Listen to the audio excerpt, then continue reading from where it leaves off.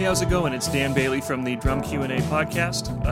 This is episode 3 of my podcast, and I believe it's also going to run on the Big Fat Snare Drum podcast channel. So we're going to run it concurrently there, do a little bit of a podcast takeover, I guess. And what I do here is I take questions from my Instagram, which is at @drichardbailey, and I answer them kind of in long form here. So let's go ahead and get to question number 1. What's it like working with a frontman who's also a drummer? Well, I've been lucky enough to do it a couple times. Obviously, right now I'm the drummer for Father John Misty, and Josh, is quite the drummer himself. Has a lot of facility on the instrument and has a lot of great ideas, and obviously, being such a good songwriter, has very good musical ideas on the drum kit and stuff. And Russ, when I played with Everest, the singer Russ has played, with the Wallflowers and Elliott Smith and a bunch of others. He's an unbelievable drummer too. And then I've been asked to go on tour with bands where like maybe somebody else in the band, a band member played drums on it, but that's not their main instrument. So they're on the tour, but they're not playing drums. So I have to kind of go through them to come up with ideas and stuff. Personally, I could see where if somebody was a real control freak, it could be really annoying. Luckily, that hasn't been my experience, and I found that most songwriters who are drummers have brought me in to do kind of my thing and give me a level of trust and just made their songs available for me to interpret and kind of do my thing. And I love working with songwriters who are drummers, because not only do they have a vocabulary for what they want, because obviously unfortunately it turns into a lot of mouth drums when you might be in the studio and a songwriter might have an idea but they don't play the instrument, so they don't have the best tool set for being able to inform you of what they want, what they're thinking, whereas obviously someone who plays the instrument can give you a real nice beatbox most times, or obviously can go in and just sit down and kind of play, hey, I was thinking something like this, and play a couple bars and like point me in the right direction. But I love it because it gives you, the communication is obviously there in a way that it can't be otherwise. And it feels like it's easier to get something we all like, and it's easier to replicate that live and know that the artist likes what you're doing, because if they didn't, they would have something to say about it. So yeah, I look forward anytime I get to work with a songwriter who plays drums or has played on their record and I'm going to tour it or something. I think it's great. If the person was hiring you purely because, we all know those people that if they could clone themselves, they would just be the 4 members of the band. And there are the rare people who are talented enough to do that, and more power to them. I'm not. I can hack around on some other instruments, but it's, drums is my main thing. I could see where it could be really troublesome with someone wanting you to play like verbatim parts that they came up with. And I don't know that I would be the right guy to handle or to hire to handle that. But in the case of, they kind of give you some leeway and let you work. I'm a big fan of that and look forward to doing it more. All right, question 2. When is it time to give up the dream? Like, wow. Okay. Also, given that the world's entertainment industry is on pause, so it's not even up to us to walk away or not. There's just nothing going on. I would say maybe first reassess what your picture of success is. Obviously, being in a band that's, being a band member that's on a recording contract and having a record that does well, that's one line of success to this. Then there's, are you chasing being a hired gun?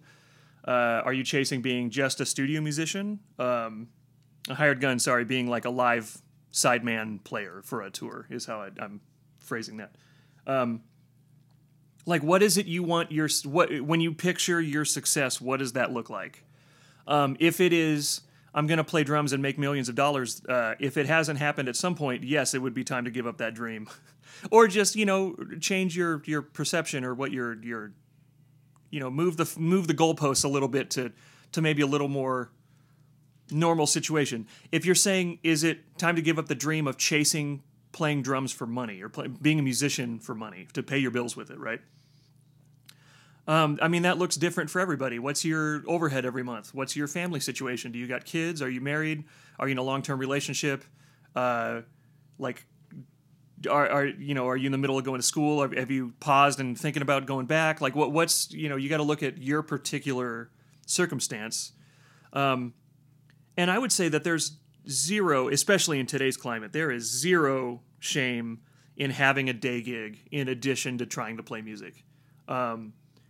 When people have these kind of all or nothing, if I'm not only doing music for money, then I've failed. It's like, well, I love, that I have friends that come off a tour and have found like a really flexible kind of side gig that they can maybe they can even do from the road on a laptop, or when they get home, they can punch in and do a little bit of stuff, and then when they have to leave next week to go back on the tour, they can walk away from the job and come back.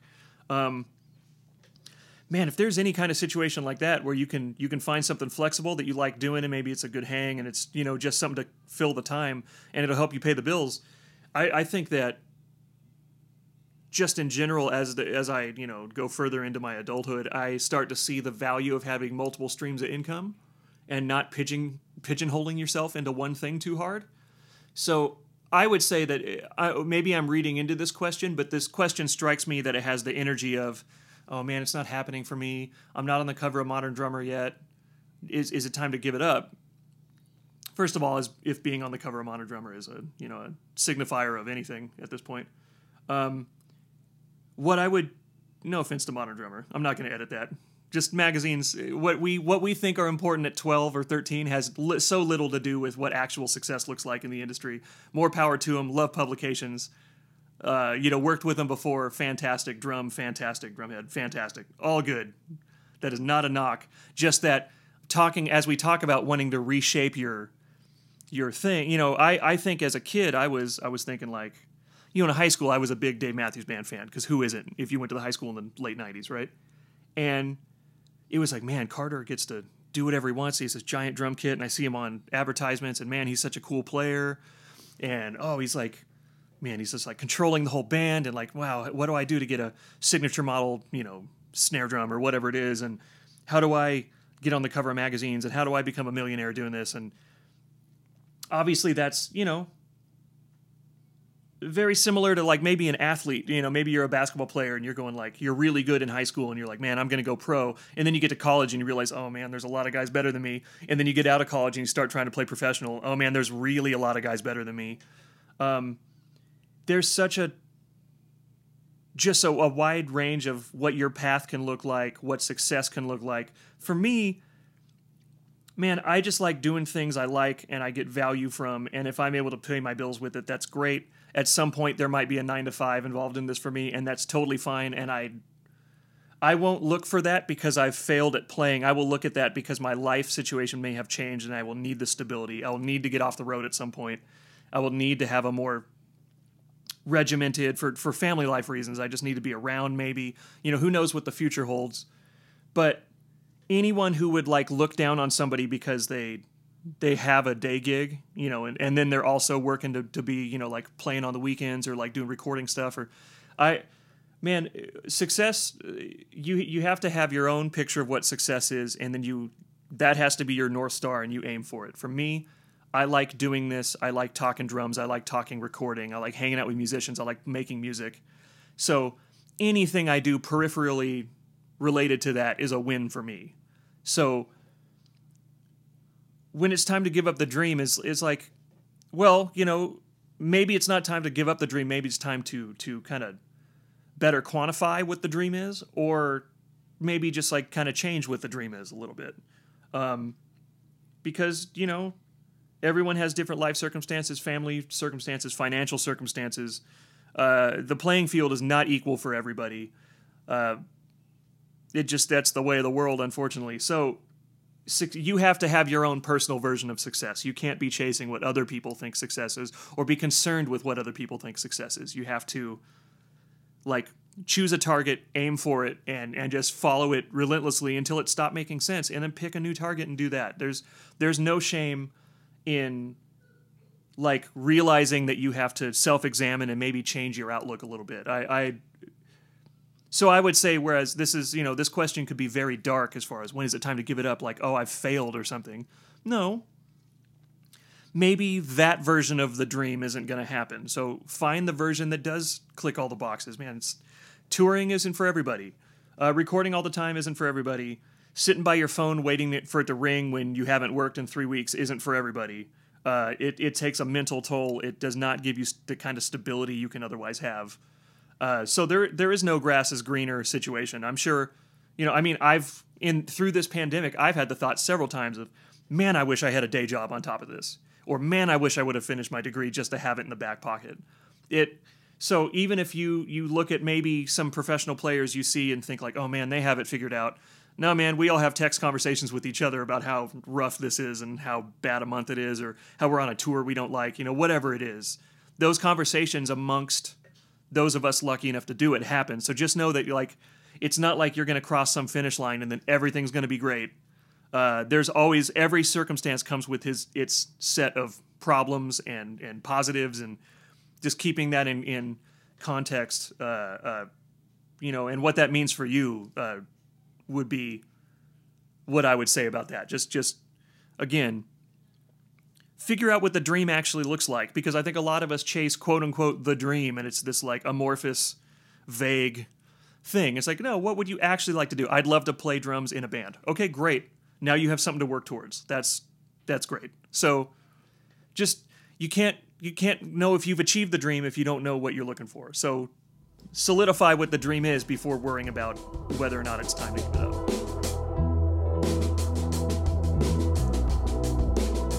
How do I come up with drum parts in the studio? I always like to work backwards from this, because obviously some songs just kind of, it's very obvious what needs to be there, so you don't have to think about it too much.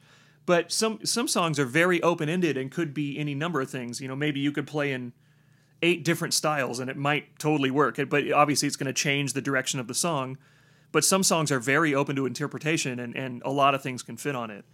So I just work backbeat. I keep it dumb. Like, all right, not backbeat, backwards, because I look for the backbeat. I go like, okay, where's the backbeat on the song? Is it going to be 2 and 4? Cool. Now I know it's in that lane, and I know what to do with that. Okay, now what's the kick pattern? Cool. Now you have a kick. Now you know where your kick and snare goes. That's 85% of the job. Okay, is it eighth notes? Are we talking hats? Are we gonna, is it eighths? Is it sixteenths? Is it quarters? Are we gonna program some electronic hats and I'm just gonna be playing kick and snare? Or is it just kick and snare and I'm gonna put a shaker that's gonna do that part? Work backwards. Try to nail it down by going, now I know what the snare does. I know what the kick does. Now I know, oh, they want to build going to the chorus. Okay, I know what that does. You can, if you're feeling like you're running into, you're banging your head on the wall and you can't find ideas, just keep it simple. Start easy. Where does the snare drum go? Where does the kick drum go? Once you get those 2 things, most everything takes care of itself in the music I ever work on, Okay, what's the deal with overhead mic height in relation to the kit? When to go high, when to go low. With anything mic placement-wise, obviously you want your pair of overheads to be the same distance from the snare. So measure, get a mic cable. I talked about this in my classes. Get a mic cable, get a piece of string, get a rope, whatever. 2 sticks, even if it's really close. And just make sure your overheads are within reason the same distance, because that obviously creates all kind of phase and flam problems and stuff. For me, I just kind of set it and forget it. I don't, my overheads don't move around much. And I also I'm not one of those guys who goes, I want my overheads, 40 inches from the snare drum. Nothing like that. Just, microphones, I always think about trying to find the place in the room where the drums sound good, with your ears. So if I talked about this in my classes again, like if if you have a friend or somebody who plays drums, like have them come over to your space and have them play your drums and walk around your room and go like, that's how I find room mic placements all the time, is I'll have somebody play the drums and go like, well, they sound really nice right here. I'm going to try room mic right here, But with overheads, obviously if you're further back, will give you a better picture of the whole kit. Tighter will give you more specifically. They'll become cymbal mics and less overheads. And on something like super modern, cymbal mics might be exactly what you need. You might need some rejection from you don't want so much toms and snare drum and stuff in it. You want them to be specifically cymbals. I'm always looking for a pretty decent kit picture, like overall. So I'm trying to get a whole picture where what I'm always aiming for with my overhead sound is I want it to sound like a full drum kit, only being a kick in and overheads. And then everything else is going to come up underneath and fill it in. But if you can make things sound like a drum kit with 3 microphones or 2 microphones, then anything else you add is going to just enhance and make it sound better. Whereas like if it sounds a little thin, or like any one element of the drum kit is sticking out too much, then I would say that's a time to reassess where you have your overhead mics and just try other placements. There's, again, you'll hear me say it a million times, is if it sounds right, it is right. So just try stuff to sound, use your ears. One thing will sound better than the other, and do the thing that sounds better. It sounds dumb, and a lot of people will teach you all these, just get you in the weeds of all this minutia about setting microphones. It's like, man, just have somebody play the kit, and just find out where it sounds good. Put your mics there. Most of that, if the drums sound good, if you sound good, the microphone's going to pick up something that sounds good. You're going to be fine. So don't lose too much sleep thinking about that too much. Just the only thing that matters is that they're evenly spaced to each other. What's the difference between being a hired gun and a band member?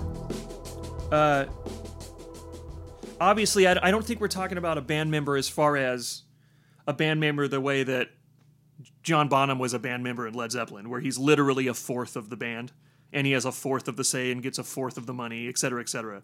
What I gather is, what I would consider being a hired gun is when I'm in a pickup band, maybe like someone's playing one gig in town, and they have to put it. A couple years ago, I did some press stuff with First Aid Kit, and they have a band of, Swedish guys, and they're awesome, and we've, seen them at festivals and stuff. Their band's incredible.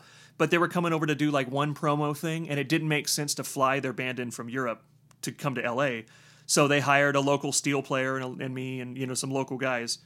And that's what I think of being a hired gun, is you're there to do a job. It's like very tradesman. I'm a plumber there to fix a sink. When it's done, I'm good. Have a good day. Gig was super fun. See you guys around. High five. Let's get out. What I would say band member in this context is my situation with Father John Misty, which is we found a chemistry that works. It's a family situation at this point. And while obviously the gig it's Josh's gig, what Josh says goes, we're all there to facilitate his vision into the tour, into the records. We are there to help Josh do his thing. The main difference, I treat him, it's a respect and it's a professionalism thing either way, but if you live in the house, you take better care of it. If you're renting it or you're Airbnb in it, you might leave some dirty dishes in the sink. You know what I'm saying? So you just, take care of your main thing, know what the main, keep the main thing the main thing. It's a solo artist and you're there to support. If you're lucky enough to be on a long-term thing, just appreciate it because it may not always be there. And, so just appreciate it. Just in general, again, like all things, professionalism gets you, and being a good person gets you a long way. How much brain power do I put into finances when deciding to take a gig? Someone told me really early on about the rule of 3, and it's the single best piece of music advice I've ever gotten in my life. The rule of 3 being a gig has to have 1, it's got to be the money, 2, the hang, so the people on it, or 3, the tunes. So you can go do a gig where like, oh man, my buddies are in the band, and the check is cool, that's great. I don't really care about the music either way, it's not for me. But you can totally go do that tour and have a good time and have a ton of fun. Or maybe like man, the money's great, and the tunes are, I love the band, the tunes are incredible. The hang's a little rough, maybe the artist is a little rough to work with or something, but because the, the bread's there and the the tunes, if you think the music's really important and it speaks to you or whatever, you're going to have a good time. Or most often, the money is a little lacking, but it's about the hang and the tunes. Those are where I've had the most fun on tour. I luckily, and the final piece of advice being, if you find all three, you never leave that gig. Never leave it. Because there are so few of those gigs. If you happen to have one, you never give that up. But most of the most fun I've ever had on tours is when it's like my buddies and I really like the tunes, but like maybe we're playing small places and there's not a lot of money or something, but the hang makes it worth it, the rule of three, again, money, hang, tunes. I won't take a gig if it's one of the three. I've taken too many things that had a good payday, but I hated doing them, and I hated what they were, and I didn't know anybody on them, and it was kind of isolation-y. You kind of feel like you're there by yourself, and that wasn't fun, so I won't do those anymore. It's got to be two of the three. And even amongst the gigs that are two of three, the best version of the 2 out of 3 gig is the one where the money's not so great, but the tunes are really good, and the guys are awesome, or the folks on the gig are very good. But just as a side point, I had a real close buddy of mine mention to me in my further... I have so many verbal tics. I say dude as much as any person ever alive. I say folks a lot. And I default to guys because, musicians, it tends to be a male-dominated, thing. But in the spirit of being more inclusive, and I think we all do our part, I'm trying to break myself of using guys as much as I do. So I'm trying to move to folks, y'all, everybody, people, other qualifiers that are more inclusive. And that's not to kowtow to some BS, politically correctness. That is to respect and appreciate everyone trying to do this job. So if you, just a little side note, if you hear me using any nomenclature like that, that is completely accidental, and I'm working to remove it from my lexicon as we're going forward. What's the deal with endorsements? Do they matter? Why do some drummers have them and others don't? All right.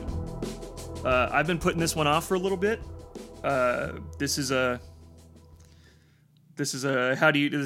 the floor is lava one. This is how I don't step on toes, because I have some relationships with some companies and I don't with some others. And first of all, I think we need to define some terms. So an endorsement, this isn't skateboarding. There are no sponsorships, as far as I'm aware, at least. This is not about a company. I don't think in today's day and age, and for maybe a decade, there's been any money changing hands as far as who plays what drums. Now, of course, if you're Chad Smith and you have a signature snare drum with Pearl, per unit sold, you get a royalty check because they're selling your likeness and your name. Like that's one thing. That's signature models are a whole other thing. But for those of us who don't have those, and it's just about having a relationship with a company, you are not an endorsee. That is not a term. That is not a term that has any legal significance or significance otherwise. A player endorses a product. I love Vic Firth sticks. They're my favorite sticks. I endorse Vic Firth. Vic Firth does not love my playing and put a seal of approval on my playing. They totally might. They totally, Joe and Ben may totally love me over there. But the point is, the company is not going like, Dan is our guy. No, it is Dan uses these sticks because he likes them. So, first of all, I think a lot of people's approach to endorsements puts the power with the company, and that's not who it is. It's with the artist. The artist is saying, I like these sticks, and because people like my playing, maybe I'm going to help you sell more sticks. That's the relationship. And in return for them getting to use a person who uses their sticks in promotional materials and all that stuff, they're going to give them sticks to tour with, or greatly discounted prices on sticks to where they're like $3 a pair or whatever it is.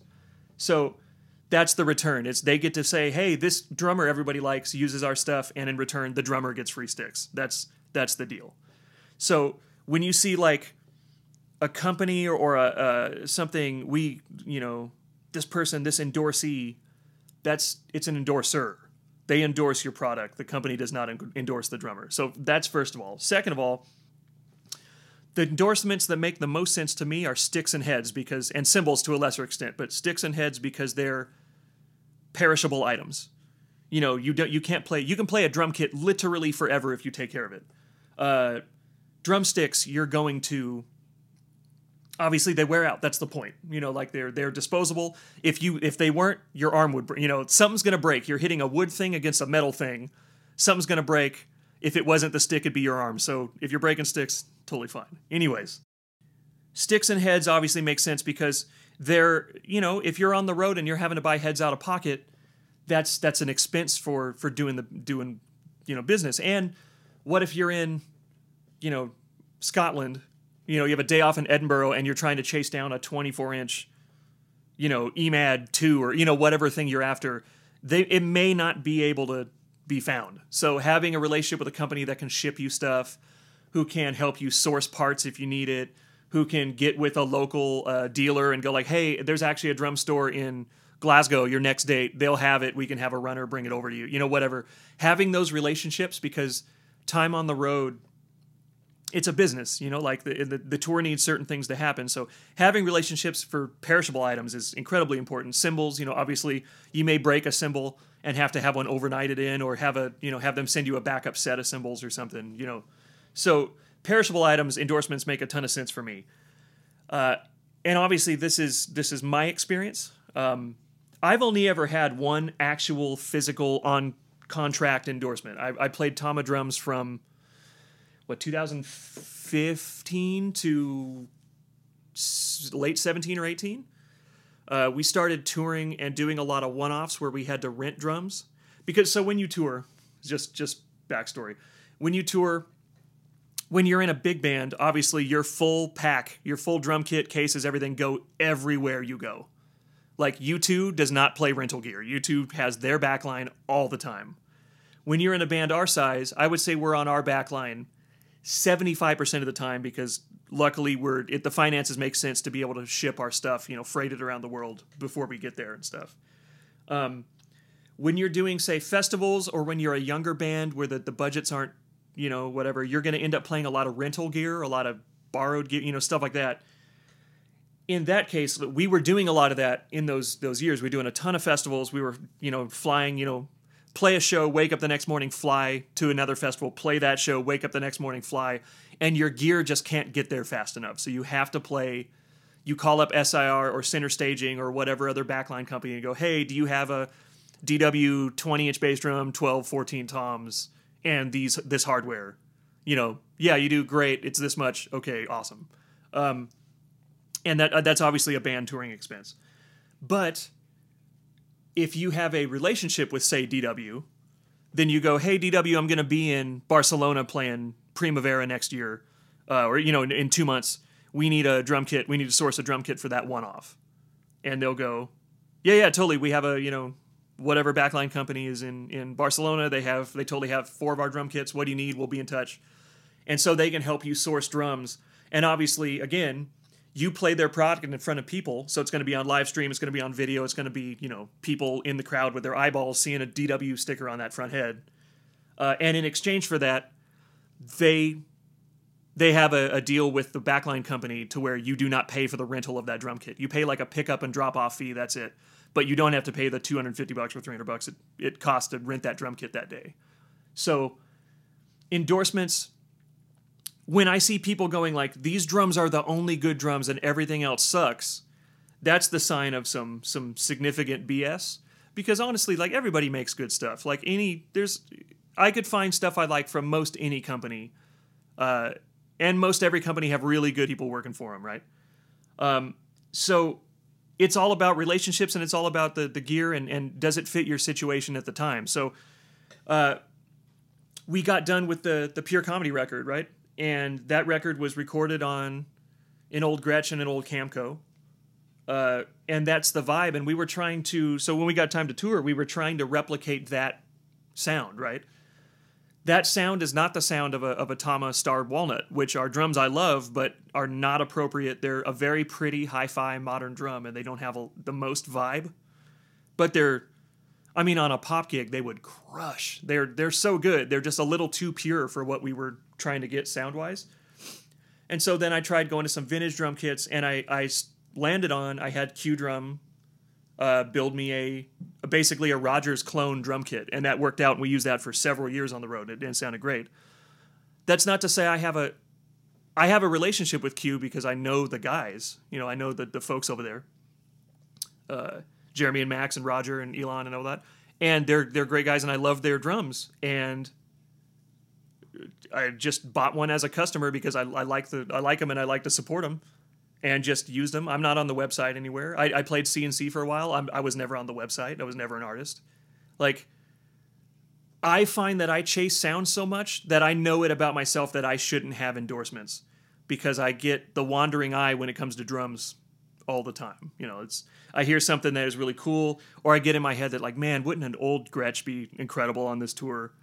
And obviously, you know, but if I was a Tama artist, I'm not able to do that. So the good and bad is that having somebody in your corner to support you and back you up when you need product and you need gear and stuff, that's incredible. Someone looking out for you on the road, that's invaluable and can't be overstated. But know that comes with the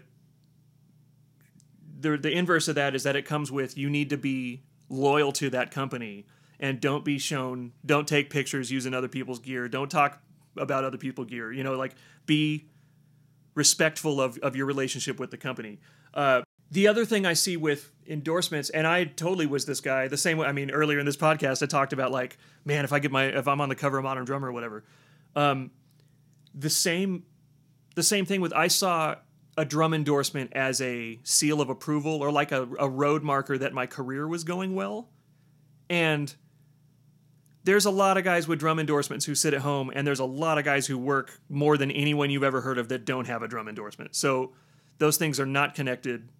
A lot of the time, unfortunately, the reason I don't have one is because it can come across as vanity, and I don't like that. I don't like it being like, oh, you know what I have, and then list what that strikes me wrong, and I always feel weird about that. I would rather just have friendly relationships with people who are making good instruments. The formal endorsement is something that doesn't honestly interest me that much, because it locks you into a set of gear, and I'm always looking for new stuff, and it's tough, you know, tough to do that and maintain a relationship with a company and not have people bummed out.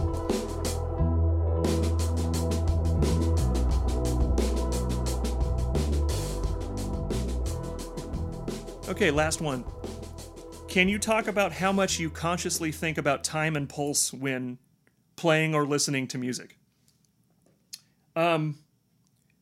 Like all things, it's usually better when you don't even think about it. You know,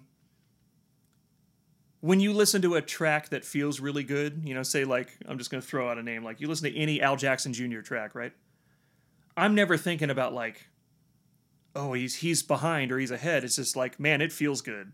And so I think that when things are going well, I'm honestly not thinking about it at all. And it tends to be one of those things that the more you focus on your feel or time, or like or another player's feel or time, you start to hear all the little minutia that other people can't, especially in your own playing. You start to focus on things and make little things into big things. And the more you can, the more fluid and kind of out of your own head your playing can be, the better it's going to be, the better your time is going to be.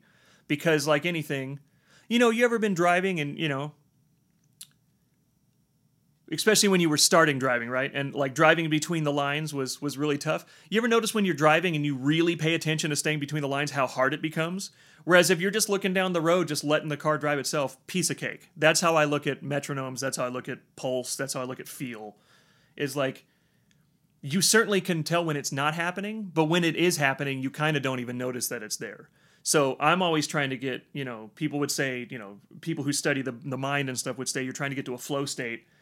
We've all had those gigs where, you know, you'll like start song 1 and then you like wake up and it's the middle of song 6 and it's kind of effortless and it's just happening.